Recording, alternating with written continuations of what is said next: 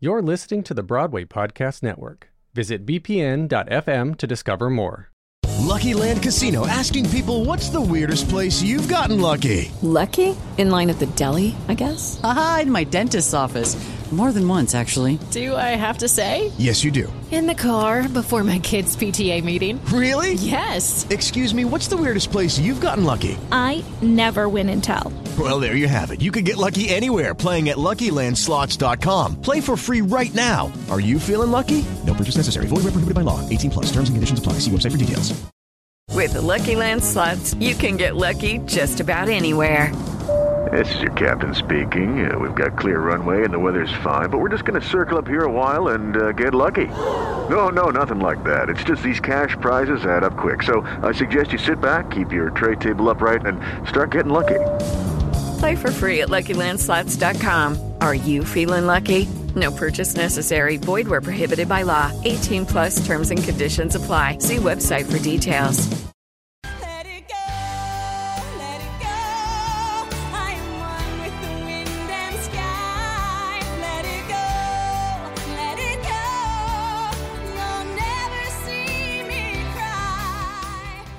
You're listening to Hurt and Healing, a new miniseries from The Ensemblist, the only podcast that shows you Broadway from the inside out. Welcome, I'm Mo Brady.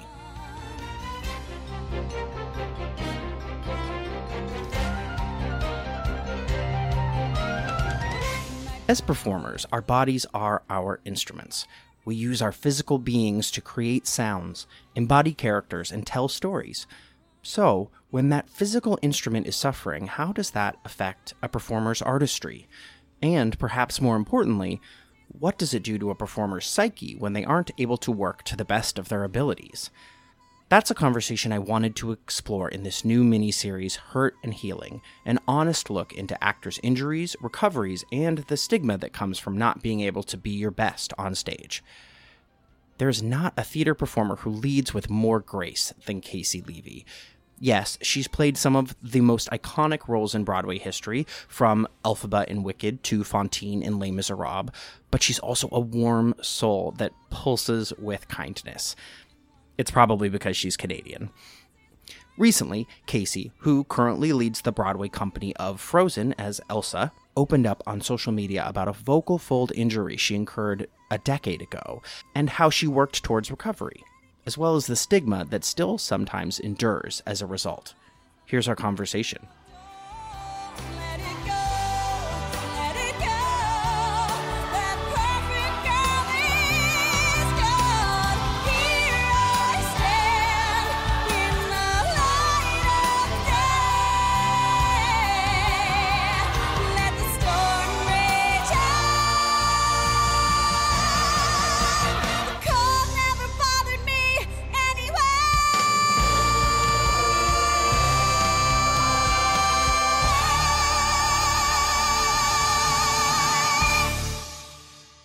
Lucky Land Casino, asking people, what's the weirdest place you've gotten lucky? Lucky? In line at the deli, I guess? Aha, in my dentist's office.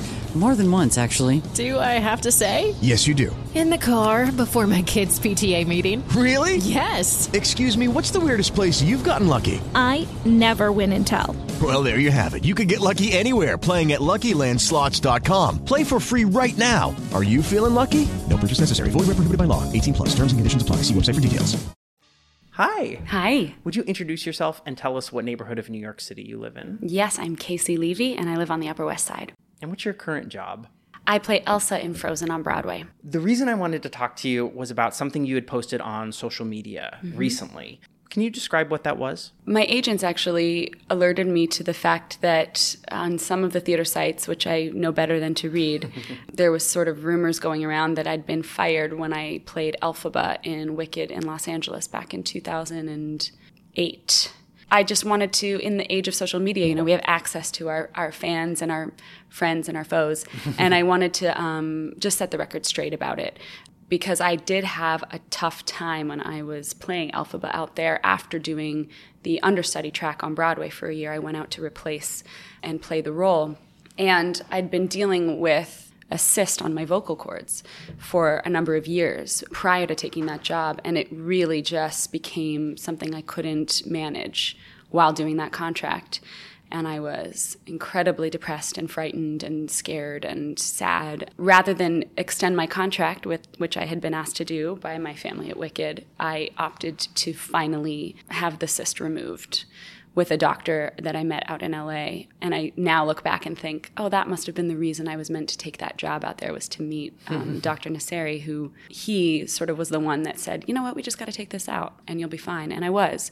So rather than have that rumor permeate, I decided to just address it and say, no, I wasn't fired. Actually, I was asked to stay on. And then I was asked to come back to Broadway a number of times, but I had other jobs that conflicted.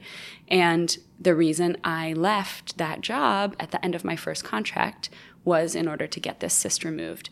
And I just didn't realize when I tweeted it that I hadn't talked about my vocal injury in that public forum yet in my career.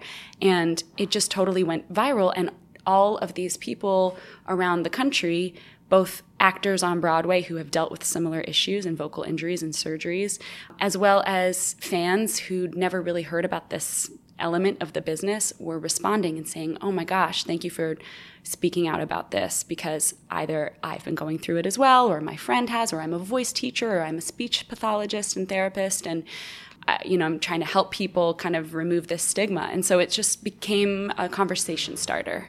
The number of people in our business who were like, me too, me too, me too, I was just shocked at the sort of prevalence of vocal injuries. Did that surprise you? Well, no, because so my surgery was 10 years ago. I've had a lot of friends in the time since come to me and say, I know you had this done because you've told me about it, because I've talked about it with my friends. I just hadn't in sort of an official capacity on social media or in the world of my work. But I helped a lot of other friends and colleagues through this kind of thing because I'd been there and I shared my experience with them. And there's also plenty of people who did not speak up after my tweet, who I also know have been through this, and absolutely their prerogative not to say anything. I mean, it took me a decade to talk about it publicly.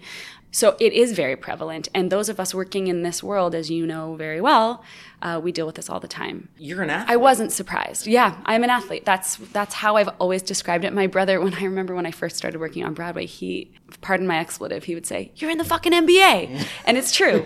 And that was his sort of like frame of reference for making it on Broadway. But it's true. We are vocal athletes and we're physical athletes. And 8 shows a week, no matter what the role is, no matter if you're in a singer track or a dancer track, no matter if you're doing a play or a musical, it's really vocally demanding. Your vocal cords are muscles, and they take a lot of wear and tear, and they require a lot of maintenance.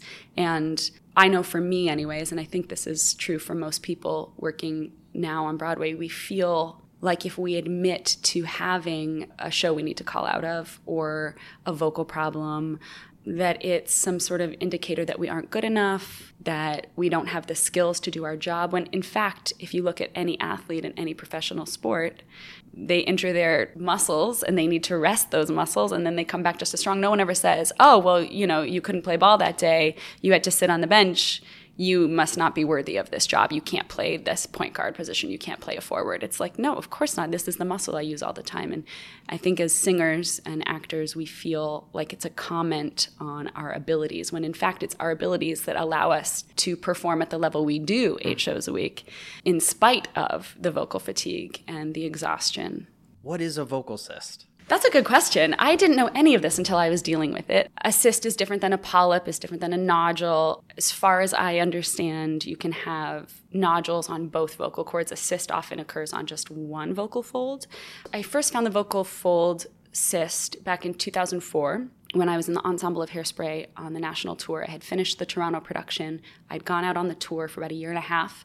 And in that time, I went from playing Tammy in the ensemble to playing Penny. I started to have this vocal fatigue, and I didn't know what it was. And I think I was in Atlanta, and the company sent me to an ENT, and we found I had this cyst that the ENT at that time had said it was probably there from the time I was a kid. I had just finished a run of Maureen and Rent on the national tour. That was my first job, and I had no vocal trouble. But something about the physical and the vocal exertion of Hairspray, I think, just brought it to light. It's a pretty That's a intense show. Yeah, for the ensemble. I mean, yes. you, Shoshana Bean, Jen Gambattese, there are these leading women on Broadway who were in the ensemble of that very, very active show. Yeah. And what a great show. Oh my gosh. Happiest years of my life. And I can still do that choreography in my sleep. So I found it then, and I started to do a little speech therapy, started to learn more about vocal health because I was really young and new in the business and didn't really know much about what I should be doing to protect myself. After Hairspray was when I got the understudy for Elphaba on Broadway and did that for a year. And I was still dealing with this cyst and sort of singing around it and working with vocal coaches and ENTs to just sort of maintain. But it wasn't until I was playing Elphaba full time and singing that score 8 shows a week that the cyst became unmanageable and I hemorrhaged around the cyst. So basically a blood vessel was present near the cyst and that blood vessel burst. And that can happen just from overuse of the muscle. It can happen from medication. I took a lot of Advil at the time, which I didn't know was blood thinning, and that can cause blood vessels to burst and hemorrhage. So all of that combined with stress, with maybe not great nutrition or lack of hydration, all these things can sort of take a toll on your vocal health. Was there a moment where it hemorrhaged and yes. you were like, ow? Yes. It was more of an instant loss of voice. You can sort of feel, every artist, every actor knows their instrument. And I knew my voice very well then, even at my young age. And I could feel that something didn't feel right from one moment to the next, that my chords didn't feel like they were touching. They weren't phonating properly. And I knew instantly that something was wrong. Yeah. And then, of course, you go to the doctor and you see blood on your vocal cords and you think, oh, my career is over. It's done. And you feel shame and embarrassment and you think I'm not good enough and you think I'm damaged and nobody can ever know because how will they ever hire me again? That sort of doesn't go away. I mean, that was a pretty big trauma to deal with. And I think that's what resonated with people about my tweets so much, is that they remember that feeling for themselves when they found, when they either hemorrhaged or when they had to turn down a job because they didn't feel up to it because they had just had an injury a month before, or when they're swollen and have to call out of a show on an important night when press is in or something. There's so many factors, so many things that people in our industry deal with their voice, and it's been so undercover for so long that it's great that it's being talked about now. So how much time are you performing still between the hemorrhage and the end of your contract? I was silent I would miss maybe a week. I think I missed a week of shows and took no medication and did complete voice rest, to carrying a whiteboard around and writing on it to order a coffee or whatever. That in itself is also really isolating. So you factor in a girl from Canada who's used to living in New York, who moved to LA to take over one of the biggest roles in the modern musical theater canon in a city she doesn't know anyone in, with new doctors, no support system, a brand new cast who you feel like you're letting down. I had just joined, 3 months prior or something. And then not being able to speak, which means you can't go out anywhere. You can't hang out when you're not at the show. You're like sitting alone in your weird sublet in LA feeling sad and less than. So I spent a week of that, which, healed me physically, but didn't really heal me emotionally. And then I went back into the show with a whole boatload of fear and expectation on myself to not screw it up and to not re-injure myself. And even though I didn't re-hemorrhage, I was swollen all the time because there wasn't a lot of recovery time. We were doing 5-show weekends. Mm-hmm. And for Elphaba and Glinda, that's just really difficult. And, you have a standby. I had a great standby, Teal Wicks, who we know is now in Cher, the Cher show, and she's wonderful. And she was also at the beginning of her career. And so, it was just a lot of emotional baggage around a lot of physical stress. But I did go back into the show, and I was doing, 3 shows, and then I'd take a show off, and then I'd do 4 shows, and then I'd take a show off because I didn't feel like I could maintain it. And I was scared I would re-hemorrhage. And operating on that as a baseline was really difficult. And so when I got to the end of my first contract with Wicked, I thought, can I continue like this?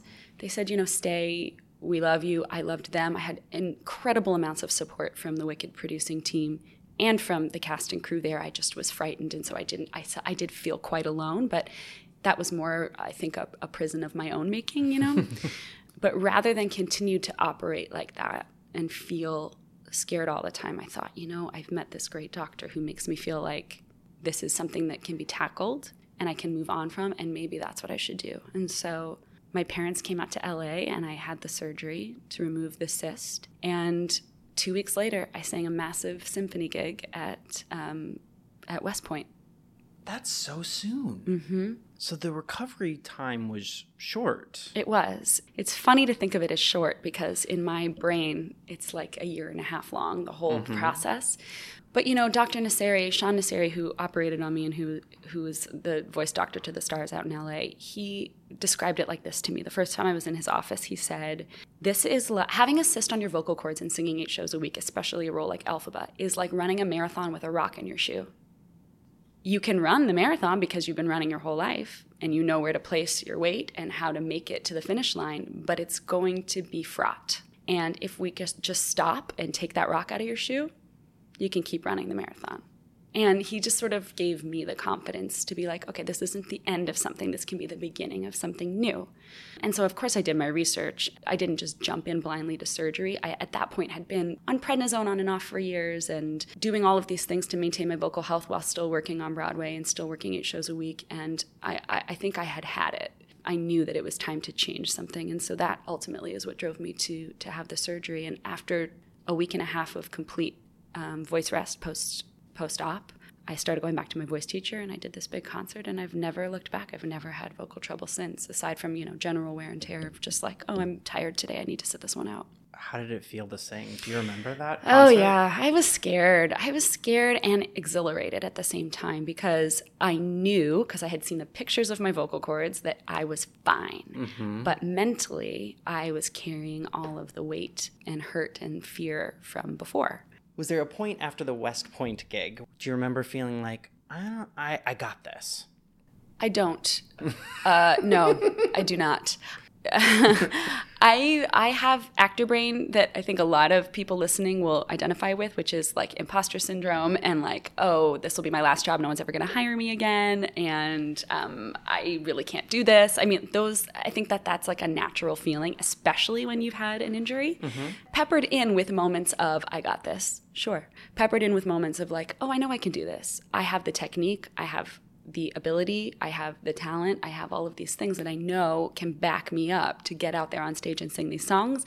And yet there's always that voice in your head that's, reminding you of your fear and your doubt. I think that's normal. And I think in live theater, that's a healthy part of what we do. Every day we get on stage and we think, okay, here we go, whether you've been injured or not. I think it's like a bit of a leap of faith. Mm-hmm. And so that feeling doesn't go away even after you have something like a cyst removed. I think you just, get a little more knowledge about who you are, how you operate, how you perform, what your limits are, what your goals are, and you use it. Why do you think there is stigma around injuries, vocal or otherwise, as a performing artist? I think there's a fear, a very legitimate fear, of not being hired again. I think we are taught that what we bring into the audition room has got to be the best version of ourselves. And that's true. That's how you book jobs. You got to go in and you got to audition the hell out of that room. And you've got to know your material and you've got to deliver. And you got to deliver on opening night and on press night and then every show thereafter. So there is a fear, I think, that if you're not perfect and polished and ready, that you're not good enough. And I think what's been really awesome about working in the last, I would say it's only really been in the last 5 years that I've noticed that there's been a shift among people in our industry where we've started to peel away that perfect veneer and say like, no, I'm human. I'm not perfect. I have vocal trouble sometimes, or like in my case, I have a 3-year-old and I'm exhausted and I'm balancing that with playing Elsa on Broadway, that people are willing to expose. And it's really beautiful. And I think people are responding to it because they feel less alone. We are operating at such a high level, and the way music is written nowadays and the schedule and the press surrounding the shows that we're doing and the extras, the interviews and the performances and the early morning TV show appearances, all these very exciting, wonderful things that are necessary to promote our shows, they also create wear and tear and add, it's not just 8 shows a week. Mm-hmm. And so I think that's where the fear comes in for performers. We want to be ready at the drop of a hat for whatever someone throws at us, and we're scared sometimes to say, I need a minute, or I'm not okay, or I'm not perfect. Is there anything you would have done differently? I think I would have talked to people sooner. I wish I had. I wish I had let my guard down and been vulnerable sooner, because I think I might have arrived at a solution sooner. and I would have suffered less. Being in entertainment, you are a commodity and you are selling yourself, and so you want to please people. I think actors already want to please people by our DNA. It's like some sort of sick reason we're in this business. Get on stage and say, like, love me, love me. If I had been able to, pardon the pun, let go of some of my worries sooner and opened up a bit more and leaned on people and like asked for help, I would have avoided a lot of suffering. That said, I also think things happen the way they should, and I love my story and I feel proud of my story. I feel proud of my accomplishments and my quote-unquote failures, and I think that they've made me the artist that I am. So I don't really think I would go back and switch it, other than to just wish that any young people listening, and old people, who might be feeling like trapped in something and fearful about being honest with their art and their limitations, that they can talk about it and that it won't be the end, that it could be the beginning of something else.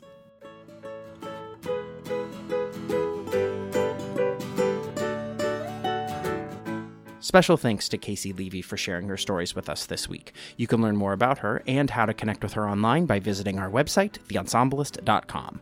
The Ensemblist was produced today by me, Mo Brady. Please help others find out about The Ensemblist by leaving us a rating and review on Apple Podcasts. If you're not an Apple Podcast person, though, you can download episodes wherever you get your podcasts or stream on our website, theensemblist.com. And make sure you're following us on Instagram to see when the latest episodes drop, some original photography, as well as some well-crafted blogs by artists in the theater industry. All right, thanks for listening, guys. Until next time.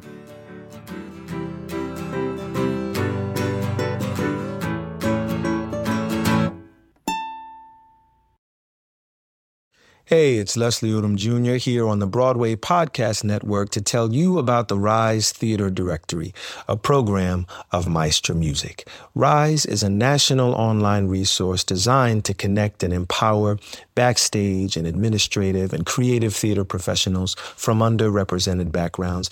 If you work or aspire to work in the theater community, this can help you find your next project. And if you hire theater professionals, search the Rise Theater Directory to find your next team. Create your profile now and get more information by visiting risetheater.org. That's theater with an risetheatre.org, because only together we rise. Hi, y'all. This is Kristen Chenoweth. Hi, I'm Gloria Estefan. This is Sarah Bareilles. Hi, I'm Patti LuPone. This is Lin-Manuel Miranda. You're listening to the Broadway Podcast Network.